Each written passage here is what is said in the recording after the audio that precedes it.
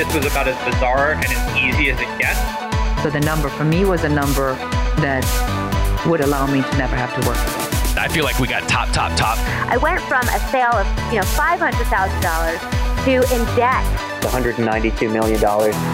This is Built to Sell Radio with your host, John Warrillow. So do you remember Sully, the guy who landed the plane on the Hudson River? He had done everything there is to do in an airplane. He was even a trainer of other pilots, yet he had never had the opportunity to land an airplane on the Hudson River. He had one shot at greasing that landing, and he nailed it. And when it comes to selling your business, you've got one shot to make sure you punch above your weight when you go to sell your company. One shot to make sure you don't make some of the most common mistakes that entrepreneurs make when they sell their business. That's why I wrote the book, The Art of Selling Your Business. It's a field guide for anyone looking to sell their company. You can get it along with some gifts for my listeners at builttosell.com/selling.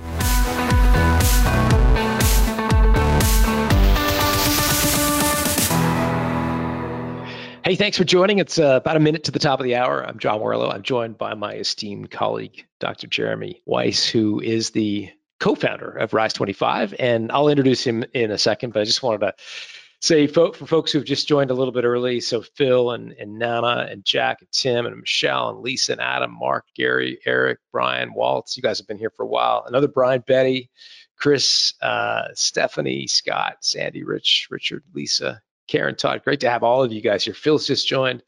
Looks like we've had John who's just joined. Welcome, John. And Chuck is with us. Randy's just jumped on. Hey, Randy, good to have you here. Looks like Denise is with us. Steve's just jumped on. So great to have all of you guys here. We're about a minute from getting started. I'll tell you the format for today. Jared is a bit of a different shtick. So this is a Built to Sell Radio Intel where Jeremy's going to do the interviewing and he's going to sort of talk. We're going to just kind of riff about some of the last few stories of Built to Sell Radio. You can ask questions and you can do that in the GoToWebinar control panel, which is on the right-hand side of your screen. So we'll take questions, as many as we can in the time we've got. Looks like Stuart's joined us, Lori, James, Christina, George, Kevin. Heron's with us, another Gordon, Steve. I can't name them all, but it's great to have all of you guys here. And with that, I'm going to introduce Jeremy Weiss, who is the co-founder of Rise 25. Jeremy, you've done a lot of these interviews with entrepreneurs, so tell us where you want to go from here. Yeah, I'm excited because Built to Sell Intel is one of my favorite things of the month. We get to hear your expertise, John. I know on the interviews, you're asking the questions, but I want to hear your biggest takeaways from these interviews. So we're going to recap the biggest takeaways from the last month on Built to Sell Radio. And you're going to, John here is going to overlay his thoughts and advice, which I'm excited to hear. And you do an amazing job of asking the questions, but now I want to hear your expertise. And if you don't know John, if you're on here, he's the founder of Value Builder System. It's a simple software for building the value of a company used by thousands of businesses worldwide. The Value Builder System, incorporates, people don't know. I mean, some people just know as the book. Some people know the diagnostic tools, John. It includes a Value Builder score. If you haven't taken it, go to their website and take it. And it's offered by a global network of their independent advisors known as certified value builders. And I've talked to a number of them, and it's really interesting the expertise they can overlay. And those businesses that achieve the value builder score of 90 or greater are worth double the average performing business. And so check out his book, Built to Sell. I think I've listened to it, John, maybe 3 times or so. I'm just a slow learner. It's creating a business that can thrive without you.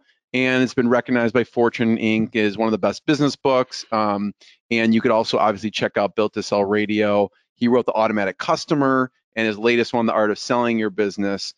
So check all of those out and go to builttosell.com. But I want to chat first with, the last month's episodes include Sean Finder, Kieran Dave Kirpin, Eitan Weiner, and Sebastian Johnston. And there's so many lessons in these. And I wanted to start with Sean Finder. And Sean Finder, if you should check it out, but basically he founded AutoClose, and it was an email marketing platform, and he built AutoClose to 1 million in revenue. When he was at a conference and just randomly he met. It led to an acquisition conversation with VanillaSoft, And it was interesting about the conversation, which I want to hear your thoughts on, was the valuation the company Vanilla did was way off from what Sean thought it was worth.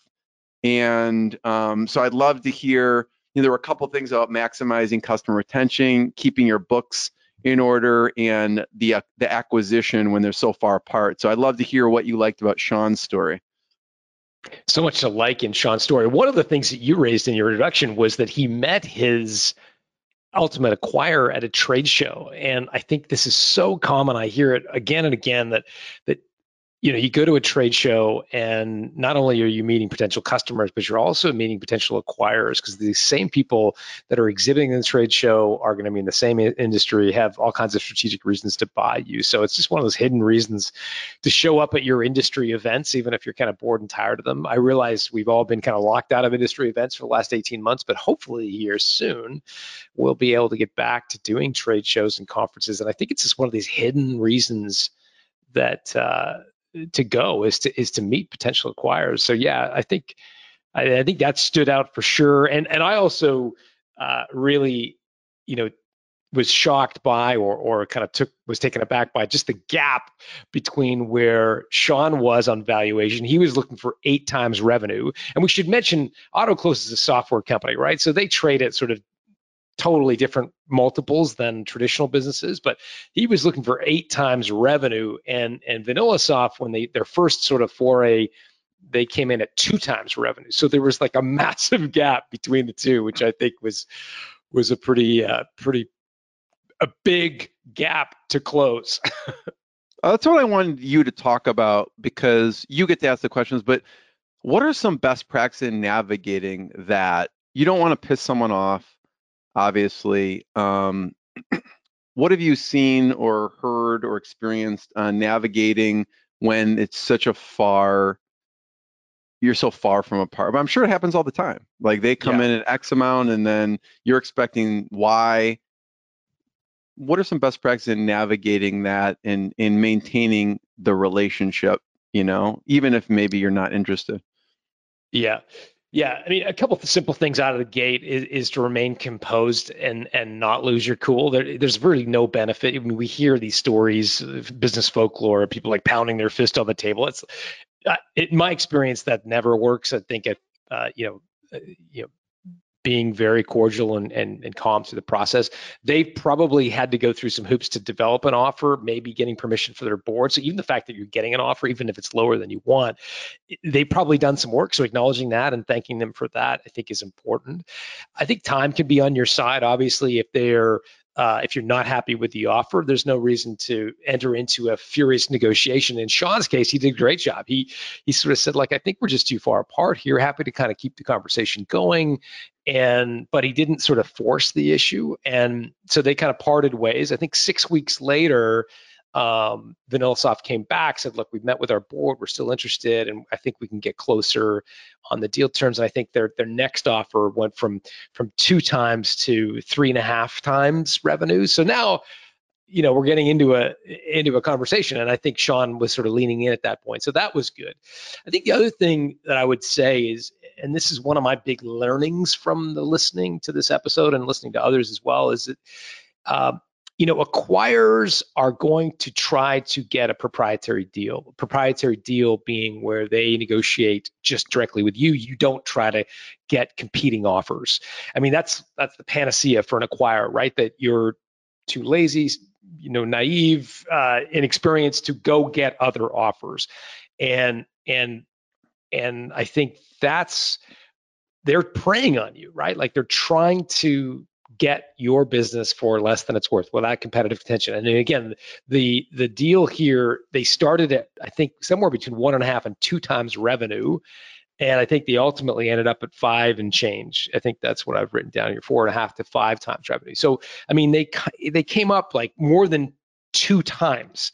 And that was partly, Sean's experience and his kind of negotiating panache, but it also just shows that the initial offer they're going to give you, in many cases, is far below their expectations, and they're trying to kind of get you without competition. And it's one of the reasons I think almost all businesses are better served by creating a competitive marketplace for their company, regardless of how disruptive it may seem at the time.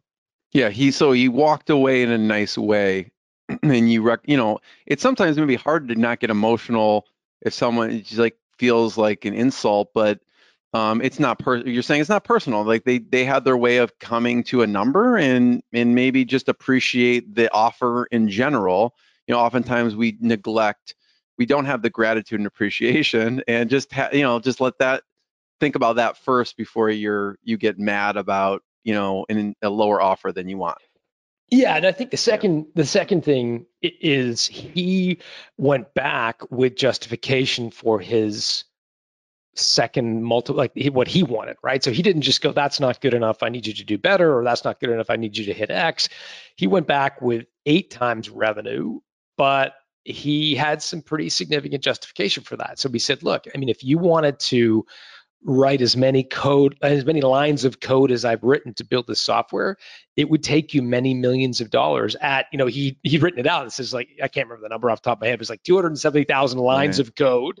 And if you hire a developer in these countries, you're paying 64 cents per line of code. Again, I'm not, the numbers are wrong. The principle is right. Yeah. The idea was that he basically, he put the math on the table to the acquirer and said, even if we're just buying the code, it would cost you this many millions of dollars to write that code. And I think that's a really interesting play. We talk about this idea of A, doing the math for the acquirer, but B, there's a conversation that happens in a boardroom when you're not there. As an entrepreneur, you're not there, and the conversation is the build versus buy decision. And that's when they close the door at VanillaSoft, and they're like, okay, we got this guy Finder. He wants 8 times revenue for his company. Like, he's built this email solution. Like, if we were going to build it from scratch, it would cost us X millions of dollars in development and Y years in time. And the other alternative is to buy him, and he wants 8 times. What do you think? And it's the build versus buy decision. And again, if you make the case in your conversation that to build what you've created would take years and many millions of dollars, that's a way to make the case that it's just simply worth buying you. So I think Sean did a great job on making that case. I love that. Yeah, John, I love that because you make it objective, and also it's proactive. Like, I feel like people can take a proactive approach to that because they're going to go back in to that room and think, should we build this or should we buy it? So I love what you said there, because if they're going to have that conversation, just be proactive about it and give the numbers to back it up. Yeah. So I want to take anyone who has questions, ask them in the chat. I'm going to take them in a minute.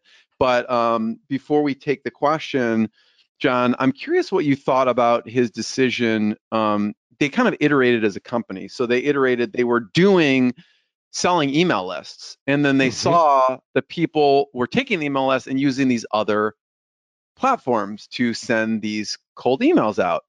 It's a big decision to just start a software company, I think. Yeah. They could have just kept down that route.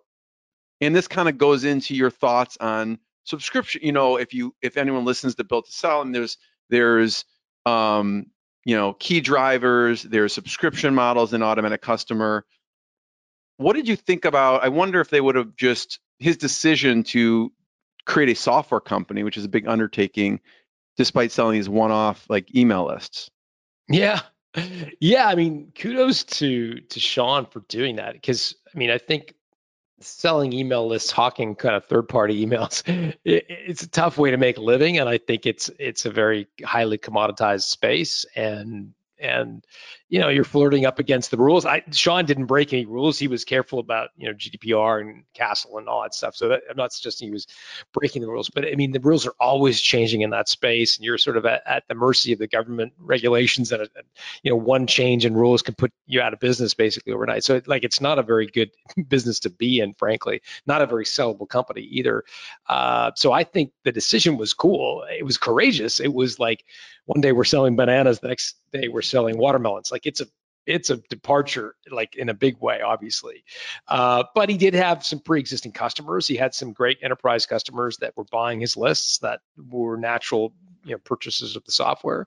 And I think he kind of transitioned pretty well. I mean, there aren't a lot of list brokers that could turn around and become software, developers. And so I think, kudos to him for doing it. I think it's a bold move, but I think it was a smart one. So question from the audience, and at each of these, just feel free to put them in the chat the whole way through and we'll look at them. But a question, you asked a question, John, about churn. And so question from the audience is, what have you seen companies do to help lower churn? Because that probably comes up over and over in subscription-based or SaaS companies. Sure. Yeah.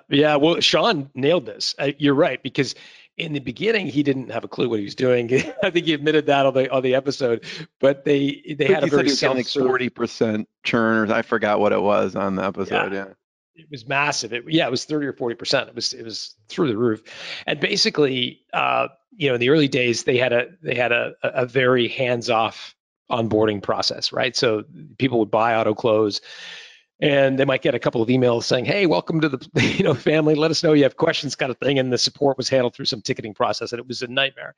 And you're right, they had just astronomical churn. It was just a massive leaky bucket. And so, clearly something had to change. And what they did was hired an onboarding specialist, a customer success person, to bring new clients into the fold. And that really dramatically improved their churn rates, or their retention rates dramatically dropped their churn rates. And I can't remember, Jeremy, do you remember the actual data points off the top of your head? Oh, you mean what it improved to? Yeah. I don't remember, but it was significant. It was like, I think it was maybe like 10%. It went from like, 40 to like 10 or 5 or something. Yeah, but it was way less.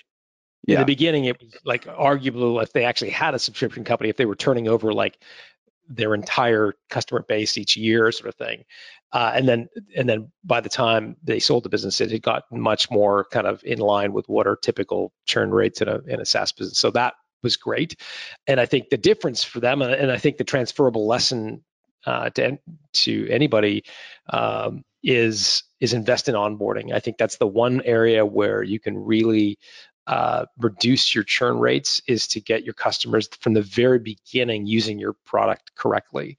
It doesn't have to be just software products. It can be, I did a speech once for the Car Wash Owners Association. Like, I got to go watch that. Yeah. But they're all moving to subscription models, as you know. And so you can buy now like a $30 or $40 a month, and you can go to the car wash as many times as you want. So it's a subscription model, right? And in the early days, the car wash owners were really hesitant because they thought of the world in terms of gross margin, right? So they're like, I charge $8 for a wash, and it's like $2 for the hot water and the soap. So why am I sending these guys through 10, 20, 30 times a month if it's going to cost me $2 for every time they go in? And they were thinking very much in this sort of cost structure. And the point I tried to make is first of all, people have got better things to do with their time than go to the car wash once a day. Second of all, what you're really trying to do is get them to see the value in the first month. So if they do come in 10 times in the first month, that's great. That means they're going to be a very loyal subscriber. So kind of overinvest in the first 30 days to a point where you're underwater in that relationship, because that's going to make it sticky for years to come. No pun intended. But yes, I love that. So thanks for sharing that. I want to get to the next one. And sure. If anyone thinks of other questions, put them in, we'll address them. But so Carrie and Dave Kerpen, they started Likeable Media, social media agency in 2006. The business grew to more than 50 employees, and the couple met for their annual partners retreat. They were thinking, what should we do here? Their business had gone up, but they realized when they had that meeting that 90% of their net worth was tied up in the business, and so they decided to sell. And they quickly received a cash offer, 100% cash offer of 6.5 times. Which seemed too good to be true, and I'll let you kind of do the punchline on that, John. But and what happened with that? And they had a number of LOIs out I think, on the business. Some, for 60% upfront, 100% upfront. So it just varied with different, levels of multiples there. So I'd love for you to talk about what you liked about their story. And obviously, you talked about productizing a service. You talked about the power of naming during that episode. They leveraged interns to the nth degree. And they had this whole model of like tokens or having different billing system that made it subscription. So I'd love to hear your thoughts and what you liked about their story. Well, let me finish the punchline for you on the 100% cash offer for a marketing services business, which is virtually unheard of. So 6.5 times earnings, which is like it's a good outcome for a 50 employee company, service-based business. I think in my experience, that would be a fairly good outcome. But I've never heard of a marketing services company, or I shouldn't say never, very rarely would a marketing services company trade without some sort of earnout where, part of the proceeds would be at risk in the future. And so sure enough, weeks into the deal, Carrie gets a call from the acquirer and says, I know we were going to do 100% cash up front, but we've changed our mind. And then they wanted to structure it so that they would pay most of it out over years into the future. And so Carrie and Dave rightly walked away. And in part because they, I think, came to the conclusion that it was a bait and switch. It wasn't like they'd found something in due diligence that led to them to be cautious. It was that they hooked them in with a 100% cash offer, emotionally get them attached to the sale, and ultimately change the rules towards at the end, gambling that that time they would be emotionally connected or invested in the sale. So it's a classic trick used by acquirers, and I to Dave and Carrie's great credit, they chose not to take the bait, and in fact, said no, and they walked away, and ultimately a few months later got an offer of 8.5 times earnings, so a full 2 turns better, with a little bit of an earnout, but at much better terms than were being offered. So it had a happy ending, but not. It was to Dave and Carrie's credit that they were willing to walk away. So that's one. I, like you, Jeremy, I took away a lot from the kind of little family retreat they had, because I think it was 90% of their net worth, or something. I think they were estimating that 90% of their net worth was tied to their business. And I think Dave, if memory serves, Jeremy, you can remind me, but Dave is a little bit more, like comfortable with risk, but Carrie is like hyper conservative. Yes. And she just couldn't bear the thought that 90% of her, their net worth is tied up in this company. And so they decided to sell. And it's a great example of what we refer to as the freedom point. And we're actually coming out with a new tool at Value Builder called the Freedom Score, which is designed to really help owners think about this. But when your business reaches the value that by selling it, after tax and transactional costs, you've got enough money to live comfortably for the rest of your life, it's really worth asking, like why not sell? Because for every day you hold it, you are effectively risking something that you probably have worked years to attain, which is financial independence, right? I mean, I think it was Warren Buffett, who said, like, it's insane to risk what you want for something you don't. And when you reach financial freedom or you would reach it by selling your company, it's a really important time to pull up and say, hey, like, this is a shot, right? And we never know, especially in a services business, marketing services of all things, you never know.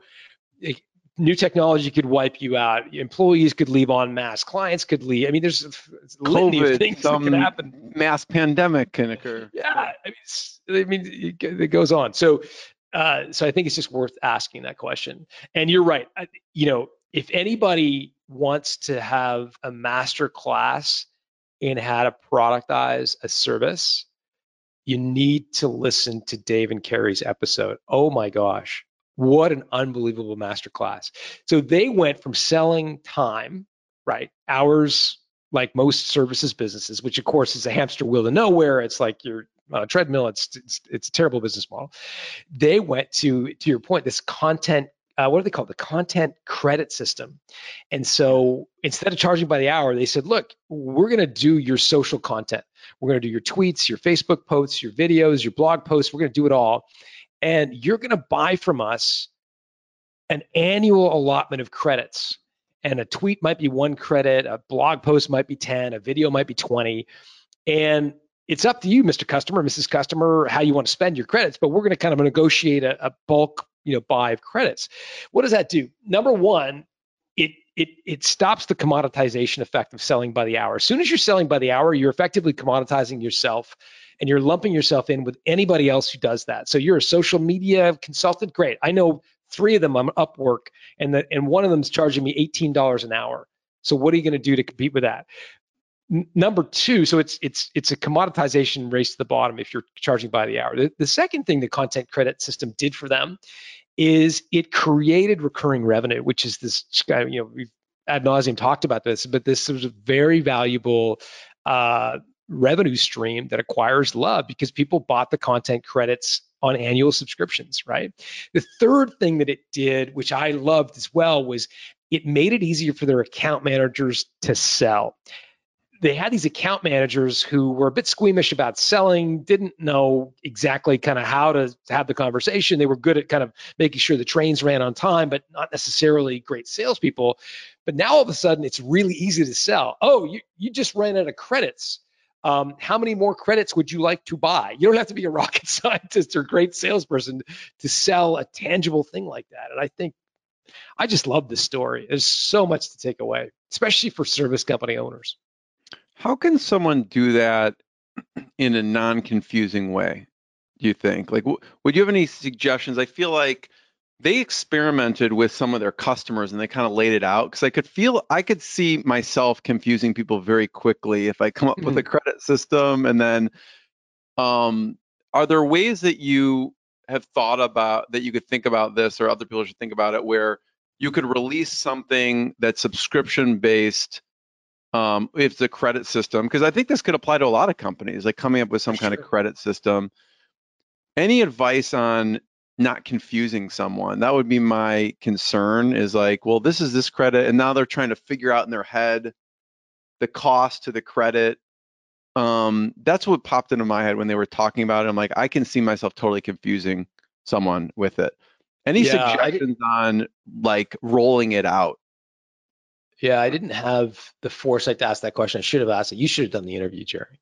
I didn't think of that. But no, I think you're right. They did talk about it a little bit. Did I? Okay.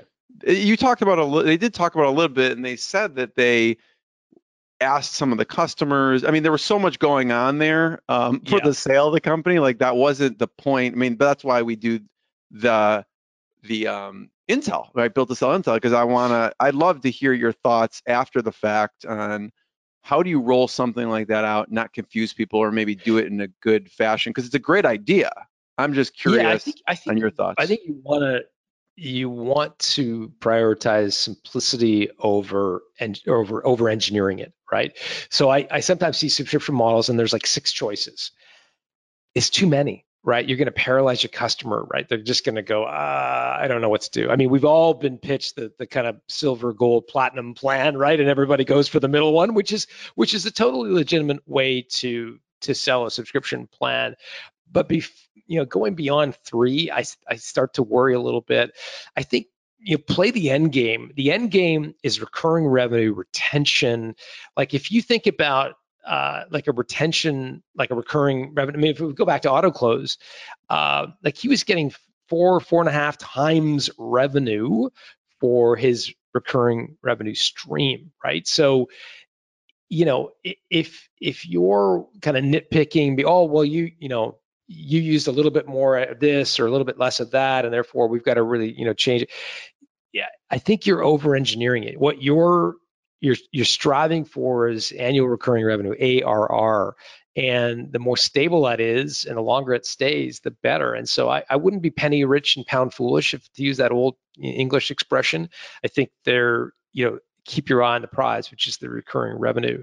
So simplicity, I wouldn't have a model where it's like, I'm not a big usage guy. So like some subscription models, like cell phones are the classic example of this, right? So you get a cell phone plan of like $40 a month, but then as soon as you exceed X number of minutes, the meter starts running, and those penalize the customer for using your product. And while they're a great way to increase, the revenue stream, the recurring revenue stream, they also make people hesitate using it. So I'm not a fan of the you want to encourage them to use it.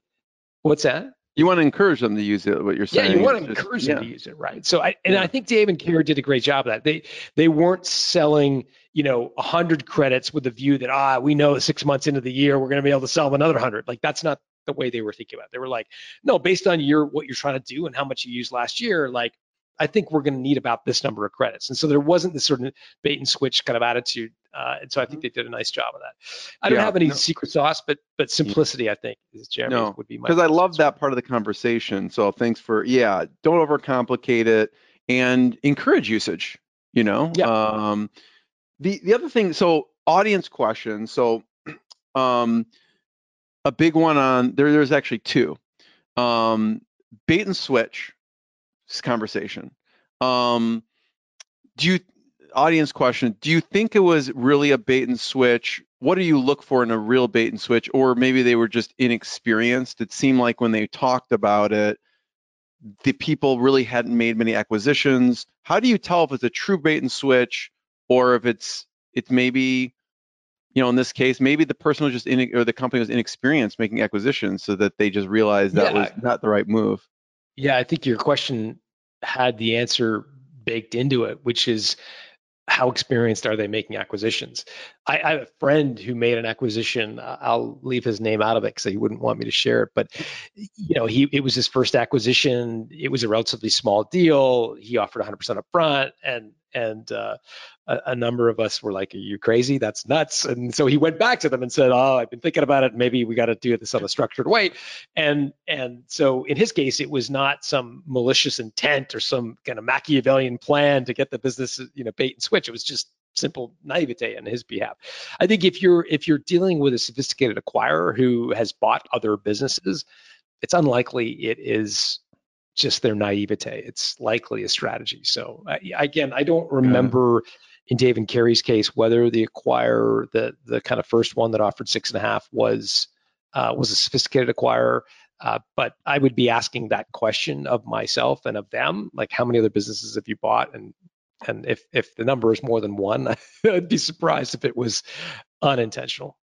The other question is about negotiating full control of the P&L when you are responsible for, obviously you only get the earnout if you hit your numbers, and they talked about negotiating full control of the P&L. What are the best ways to navigate that?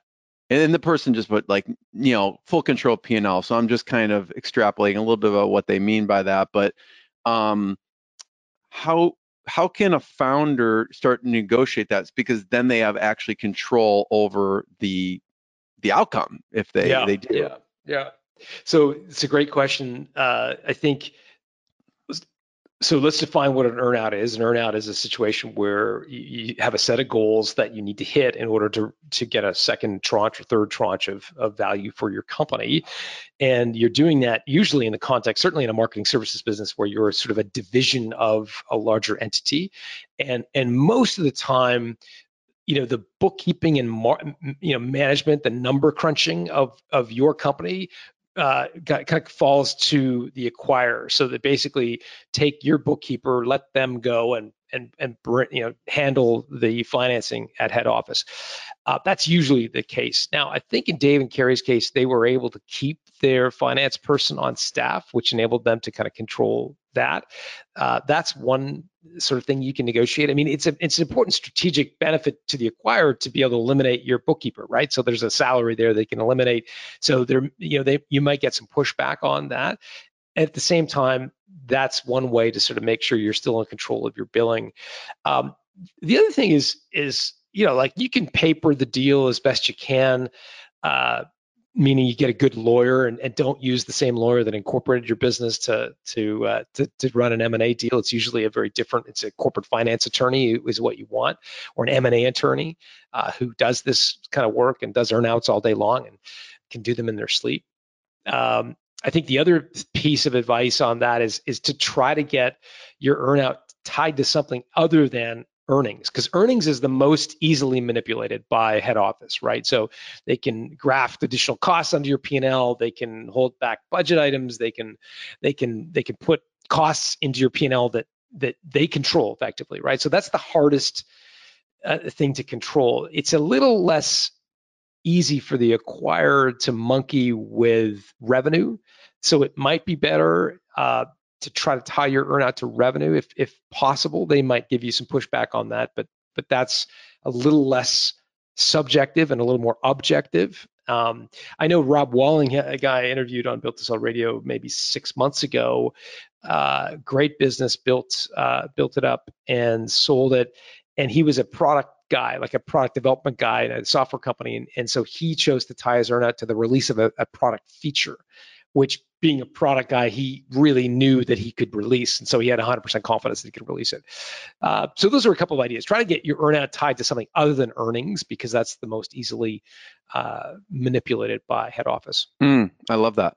So the next one, John, was Eitan Wiener. And so he was Eitan and Jonathan Goldman were co-founders of Quantum Networks. It started as like a simple Amazon reseller. I love how you got into the interview and really kind of peppered him with questions on the evolution of his business model, because it really started as like more of a Amazon reseller arbitrage, and then in technology gadgets, and then they were producing their own technology gadgets, and then they were bundling their technology gadgets with other bigger name products to create these custom bundles and exclusive things that they were doing for these other companies. So it was kind of cool to see the evolution of their brand, and also helping, they were bundling their services essentially so that they had this competitive edge, because like you said, it's kind of a commodity. And so they started their brand Blue Coil and started bundling the products, bought together, striking exclusive deals with reseller arrangements, and those things increased their sales and their top line revenue to like $30 million. And then it caught the attention of a publicly traded company. And some of the things that you talked about on there was how to differentiate yourself in competitors, the reasons they decided to sell, how the inventory was valued was another kind of interesting conversation in this e-commerce world, and how to know when an acquirer is motivated to close. So I'd love to hear what you liked about Eitan's story. Yeah, it goes back to what we talked about earlier, which is the quiet conversation that happens in a boardroom when you're not there, which is, have these guys built something that is truly differentiated, unique, that would take us a long time to replicate? If so, it makes sense to buy them. If, however, they're really just selling on price, there's nothing to buy. You might as well just compete. And so in the early days, and like you, I really love the evolution of the business from unsellable, worthless company that's just basically running on a hamster wheel to a very sellable company. The unsellable, worthless company, and again, this goes back to anybody who's sort of in distribution, any Amazon resellers. I mean, if all you're doing is buying something, I mean, in his case, he was buying something from China. He was marking it up marginally, like I think his gross margin was 5%, and then he was selling it on Amazon. And so there's just no value in that whatsoever to an acquirer, as far as I can tell, in the sense that an acquirer will almost always have more money than you. They will almost always have more resources, and so they can simply buy the same trinket from China, and they can sell it for a penny less, and they can outgun you in a price war all day long. And so there's no value in buying your company. If they happen to want to be in the business of selling trinkets on Amazon, they can simply outbid you. And so that's a worthless business. And I think it was what for me was the most interesting part of the story was the transition. And so, yeah, there were three things that he did, which were brilliant. The first was build a brand. So all of a sudden it was a differentiated offering. It wasn't just a generic widget sourced in some faraway factory. It was a brand called Blue Coil. And people actually started to place value in the Blue Coil brand, and they started to look for it, and the ratings and so forth became meaningful. So they built a brand that was great. The other thing that they did is create exclusive contracts. So they said, look, we'll sell your widget or he was doing a lot of technology parts. So like microphones, like a lot of like the kind of plumbing of the technology space, wires and cables and stuff like that. And so he said, look, we're pretty handy and pretty savvy at selling on Amazon. We'll be able to sell your stuff on Amazon, but you got to give us exclusivity.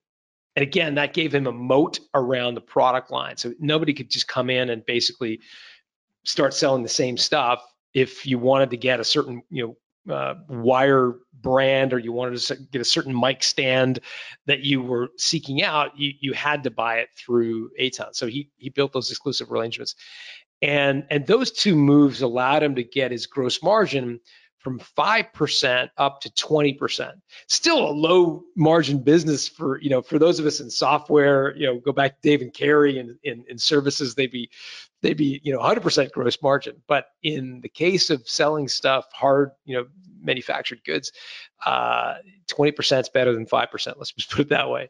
And then the third thing he did was bundles, and you touched on this in your introduction. So part of the way to differentiate a commoditized product is to bundle it with other things that make a solution, right? So I'll give you an example as a podcaster. And again, I know you've got this, about this world as well, Jeremy. Like if you're going to buy a mic, the chances are not only do you need a mic, but you might also need a mic stand, and you might need a pop filter, and you might need, a bunch of other things that podcasters need. And so instead of just selling each discrete product individually, he bundled them, and those bundles also gave him better gross margins. So I think it was the three things that he did that really sort of made the business from essentially unsellable to one that had some value.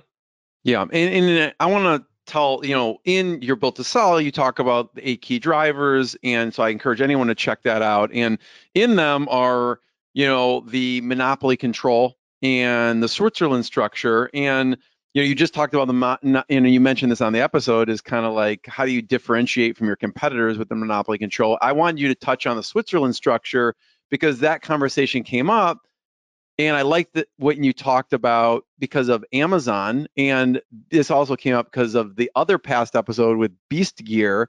There was that conversation with Aton about how do you. So I'd love for you to talk about the Switzerland structure and then how that applies to this interview as far as Amazon goes. Yeah. So Switzerland structure is one of the 8 drivers. It basically inspired by the country of Switzerland, where they're focused on independence, obsessed with it, some might say. In a business context, what you want to make sure is you don't have any customer concentration. So you don't have any like a major customer making up more than 20-25% of your revenue. That would be a big red flag.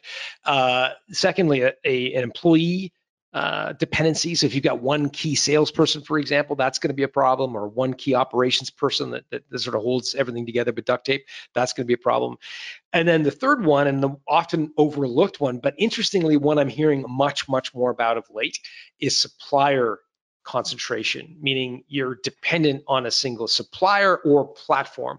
And so we've done a few episodes. Beast Gear was one, Aton was another, where they become dependent on a platform, and Amazon is the most likely culprit, in the sense that a rising tide lifts all boats. If you're an Amazon seller, Amazon has gone through the roof, right, in terms of its success, and then fueled by the pandemic, more people are buying stuff on Amazon, and so it brought everybody with it, anybody reselling their stuff on Amazon. The challenge, of course, is that if a large proportion of your revenue comes from Amazon, and Amazon delists you, which they're want to do if you're selling for less off Amazon, or you're actively trying to create relationships with their customers off Amazon, they can delist you or demote you in the search algorithm. If you don't buy enough paid search on their search algorithm, they can demote you.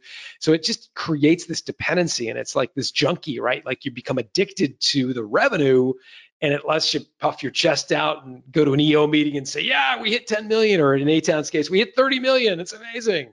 The challenge, of course, is that the further you go down that road, the less valuable your company is, because an acquirer will look at it and say, yeah, but if Amazon changes its algorithm or delists you, you're out of business. We see it with anybody who's deeply dependent on the Apple iTunes store, anyone who's dependent on Google's search term, like if they're driving a lot of their new revenue through SEO, search engine optimization, and they happen to rank in the top couple of listings for their product or service, that can be a major liability. If, again, Google is always tweaking its algorithm. If you get demoted, it can put you out of business if like 90% of your revenue is coming from organic search. So any one of these platforms are great individually, but if they start to become a huge part of your revenue, it can be a cause for concern for acquirers. So audience question, John, about in this situation, the question is, what do you look for in a strategic buyer? Because I feel like also in this situation, I think the Advantage Solutions was a strategic buyer that can kind of put fuel on by acquiring. And I believe also with VanillaSoft, I think that was also, a strategic acquisition because they did SMS text. And so all their customers were there. So this person's wondering, what do you look for in like an ideal strategic buyer? Because obviously you probably get the most value out of that relationship. Yeah, so three types of acquirers, right? Individual investors, they're buying themselves a job most commonly, pay the lowest for your business usually. Private equity companies rolling up businesses in your industry, so they're trying to take advantage of synergies. Oftentimes they're getting an accretive lift off buying lots of businesses in the same industry, and then they get a higher multiple for the collection than they do for the individual parts. And then strategics, and I think the question was around strategic acquirers, whereas strategic has something that they have that gives them sort of an investment thesis. That's M&A lingo for there's some sort of strategic value. So, in the case of VanillaSoft and AutoClose, VanillaSoft had lots of customers asking for an email solution. They had the customers, they just didn't have the solution. In the case of Quantum Networks' acquisition of A-Town's business, I think, again, they had customers, they're in the business of, they got their start in the kind of sampling space. If you ever go to Kroger's and people are like sampling new sausages, they're the staffing folks that did that. Well, a lot of their customers are looking to get more into e-commerce and looking for e-commerce chops. So there was a reason for them to buy A-Town's business, because they understood sort of how to sell on Amazon. So you're looking for someone that has strategic assets that they could frankly leverage better than you can, right? They've either got a big sales force or a massive distribution channel, or they've got some product hold, but your business is worth more in their hands than it is in your hands. It's kind of the definition of a strategic acquirer. Yeah, love it. And we're going to get to Sebastian Johnson. This was a kind of a question comment in the chat. I'll just mention it, but because we were chatting about the credits, and this person wrote that they used to work at an energy company and they tried to sell BTUs rather than fuel, oil, natural gas, or coal. And this is what the person said. The customer furnaces were set to be able to receive all three ways to use the feedstock. So they tried to sell these BTUs. It seems like this person said in the media content credits very similar.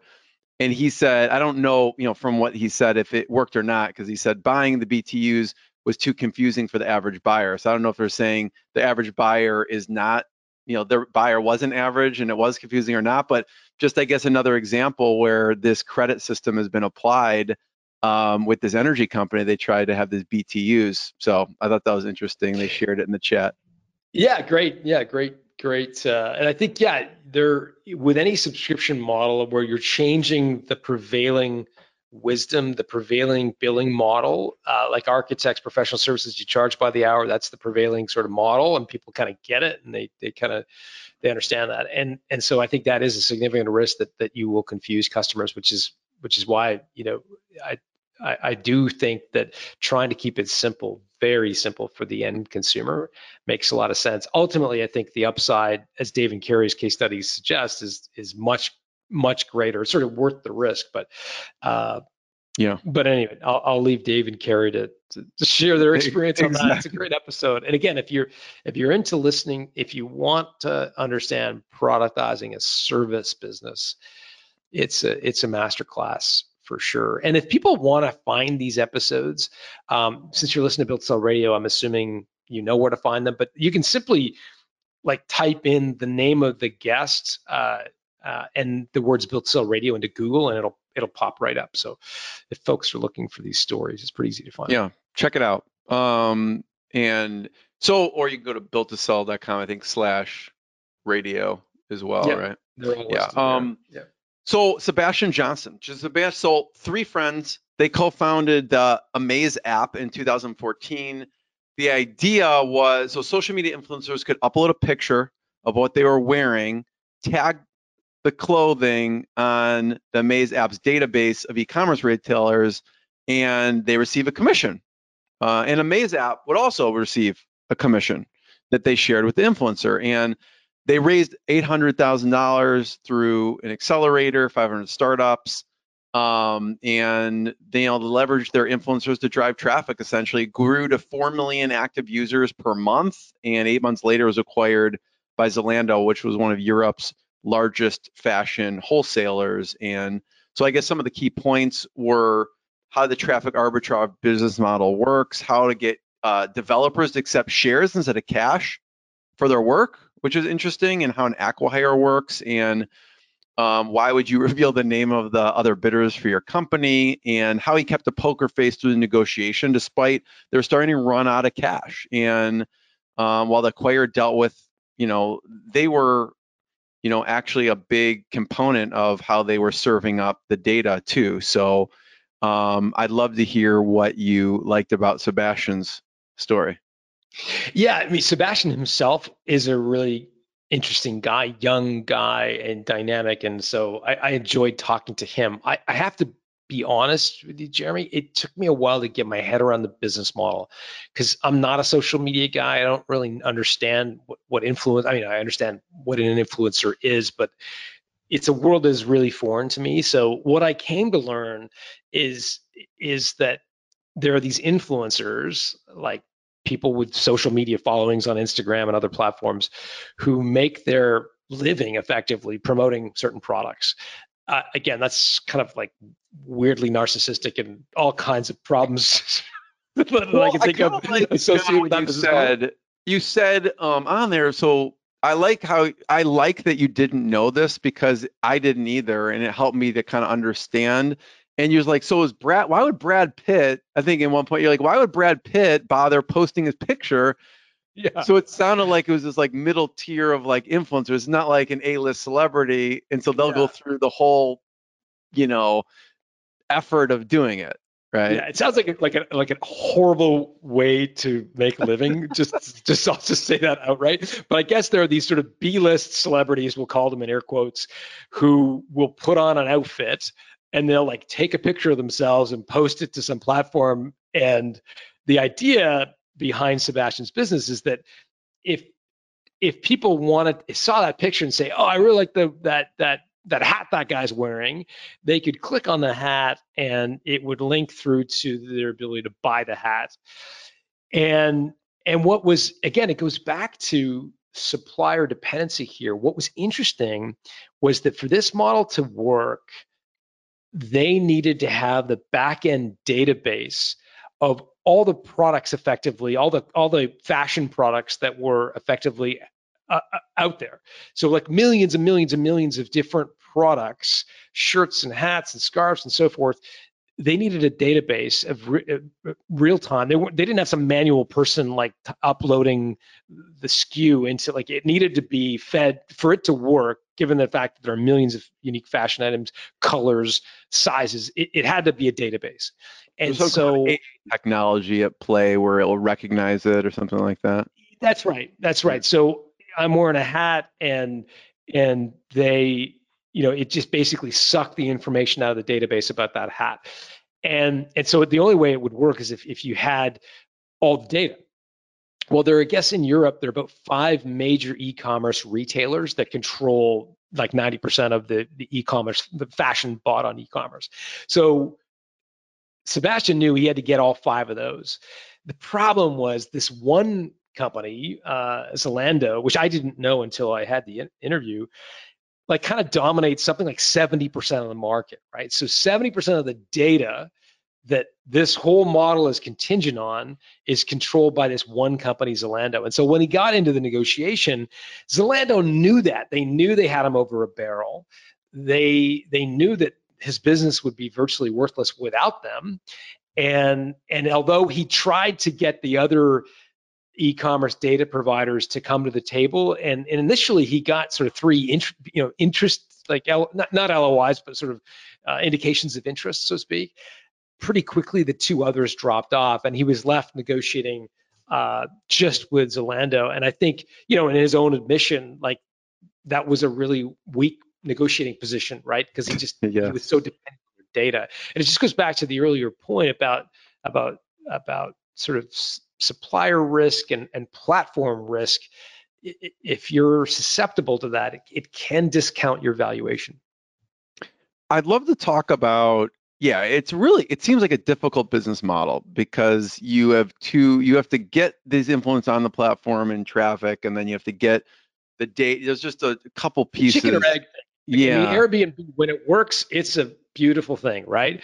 But getting both sides to coalesce on the same marketplace at the same time is really tough. And I think in his case, he was successful to getting 4 million unique users a month or whatever it was, because he relied on his B-list celebrities to drive traffic. He wasn't advertising. So he had that, and I think that was one of the really nice pieces of his business model, is the one side of the marketplace, he had a kind of killer way to get that to the table. The challenge was the other side of the marketplace was supplying the data, and that was consolidated in 5 companies' hands. And actually, really, most of it was in one company's hands. And that's where the vulnerability of the business model was. So one part of the story I thought was very interesting was that applies to any business or a lot of businesses, how to get developers to accept shares instead of cash. And maybe for a company, maybe it's not developers, maybe it's a CMO, maybe it's whatever position. So I'd love to hear your thoughts on maybe what he did, but maybe how you've seen people navigate this, maybe because they're bootstrapping, or maybe in this case, maybe they raised $800K, but really the product they're creating would take $5 million to produce, but because they got developers to accept shares, they can produce a much, superior product to what their budget allows. So what are some ways you found people navigate this successfully, as far as getting people buying shares or whatever, I guess, they've decided to be creative about? Yeah, I think this is just one of the many instances where, I think, I can't remember who said it or someone is sort of, it's a famous saying, but it takes money to make money, or, the rich keep getting richer, or, this sentiment that once you become successful, it's way more likely and way more easier to get even more successful than it is to get your first rung kind of on the ladder. And this is another example of that. Sebastian had other startups that he had been successful with. And so every entrepreneur under the sun who's bootstrapping their company is going to ask their developers to take shares, or their graphic designer to take shares. I mean, it's like the kind of most common trick, and not trick, but kind of most common strategy to bootstrap. Hey, I'll give you some shares, right? And so most people have sort of heard that before and thought, I'll take the cash, thanks. But in his case, because he had the track record of successful startups in his past, it just carried a lot more legitimacy, right? Like I've built and sold these 4 companies, and we're going to do the same with this 5th company, and we're going to offer you some shares in return for developing the solution. That's a very different conversation than some 20-year-old coming out of high school that says, take shares of my company. It's a totally different conversation. And so I don't have any really practical advice for brand new businesses that don't have a pedigree or a track record. But if you do have a track record, merchandise that by all means. I mean, it gives you credibility. And it's one of the many It's easier to raise money once you've had a successful business. It's easier to do all sorts of things once you've sort of had a win. Yeah. So one of the reasons, by the way, Jeremy, that I think, like we talk and fight about this, this sort of sense that a lot that business owners, I think, become inert in their company. They build a successful business, and it may not be growing very much. They may not be enjoying it very much, but they just think, yeah, it's so great. Why would I sell it? Well, I mean, when I talk to people like that, I talk to them about the freedom point, number one. Number two, I think what I'd ask them is like, are you truly happy doing this, or are you inert? Has inertia taken over? And number three, this is your training wheels business. Like, trust me when I tell you, if you hit a single in a baseball analogy and sell this company, your next company will be infinitely more successful, infinitely more valuable, because you'll take everything you learned in this first company and you'll inject that into your next company. It's like your training wheels business. And I think just, there's so many examples of, the second, the third, the fourth business being much, much more successful than the first. So I guess in Sebastian's case, he'd had some stuff on, he had some successful companies already started that gave him some credibility. So the last question, this will be audience question, John, and we'll have to kind of glean from it a little bit of what they mean, but it's kind of, the question is about staying versus leaving right away from a founder perspective. And I'm not sure exactly what the person meant, but it's an interesting question, because in the case of, Aton, him and his co-founder, one of them stayed, Aton left. And Carrie was all in. It's like, I'll stay as long as you want. I don't want to leave. And in this one, Sebastian, the partners were like split. I think like you got in this conversation, wait, like, so you just left right away, but two other people were still there. And it was an interesting question or a dialogue. So I'd love to hear of kind of the, just speak to the staying versus leaving and the considerations people should and shouldn't make.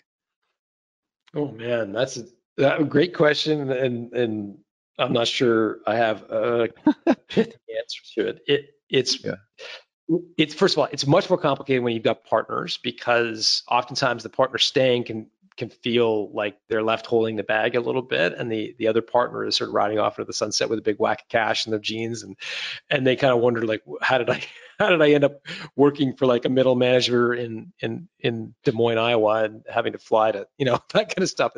It's not a great situation. So look, I think it can be a challenge in a case of partners. I also think you have to be realistic in the industry that you're in. Industries like marketing services, like professional services, it's very rare for those businesses to trade hands without some sort of earnout for both founders or multiple founders to stay over time. Now, are there examples where it doesn't happen? Absolutely. We'll talk next month about a woman named Jody Cook who got out of a marketing services business without an earnout. So that's an example, but it's pretty rare. So I think being mindful of the industry you're in, what the sort of norm is, would be helpful. That being said, you can try to negotiate for the majority of your cash up front, so the earnout is more like gravy than the foundation of your proceeds. So I think that's a good best practice. And there's some industries where earnouts are not necessarily that significant. Software as an example, manufacturing, sometimes they're just not as likely to be tied to an earnout. So I think being realistic about the industry you're in is also another strategy. But it's one of those questions. I guess the third thing I'll share is just getting really clear in your own mind before the negotiation.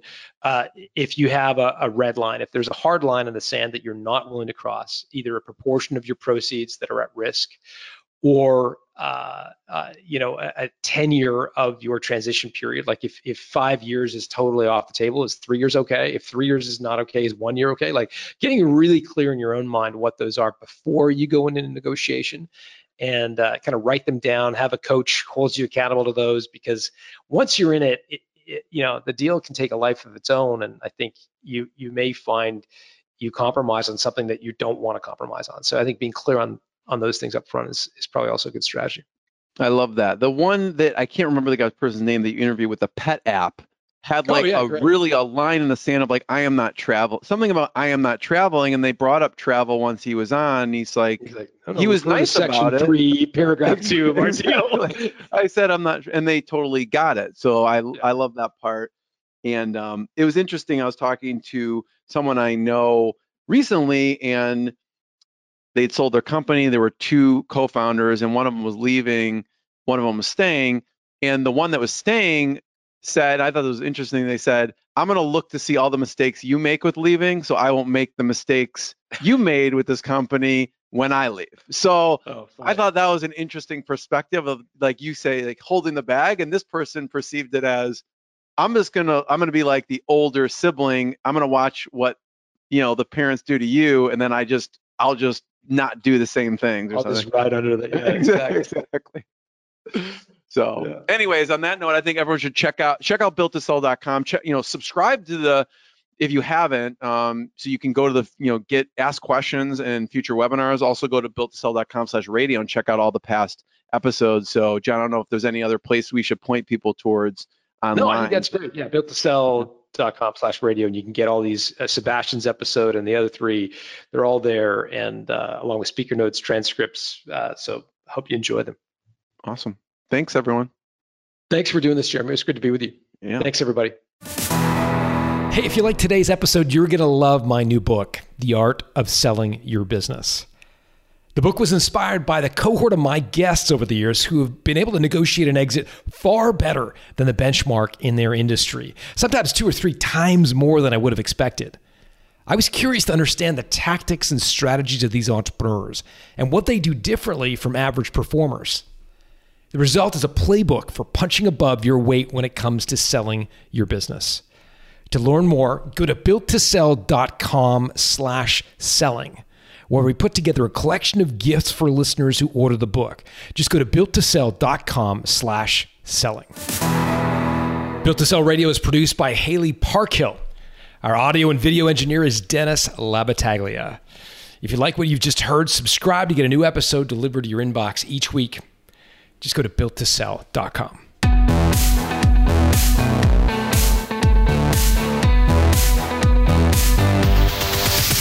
Thanks for listening to Built to Sell Radio with John Warrillow. For complete show notes with links to additional resources, visit builttosell.com/blog. John is the founder of the Value Builder System. To find out how to improve the value of your business by 71%, visit valuebuildersystem.com. John is also the author of Built to Sell, Creating a Business That Can Thrive Without You, and The Automatic Customer, Creating a Subscription Business in Any Industry. Connect with John at facebook.com/builttosell or on Twitter at John Warrillow, WARRILLOW. Thanks for listening.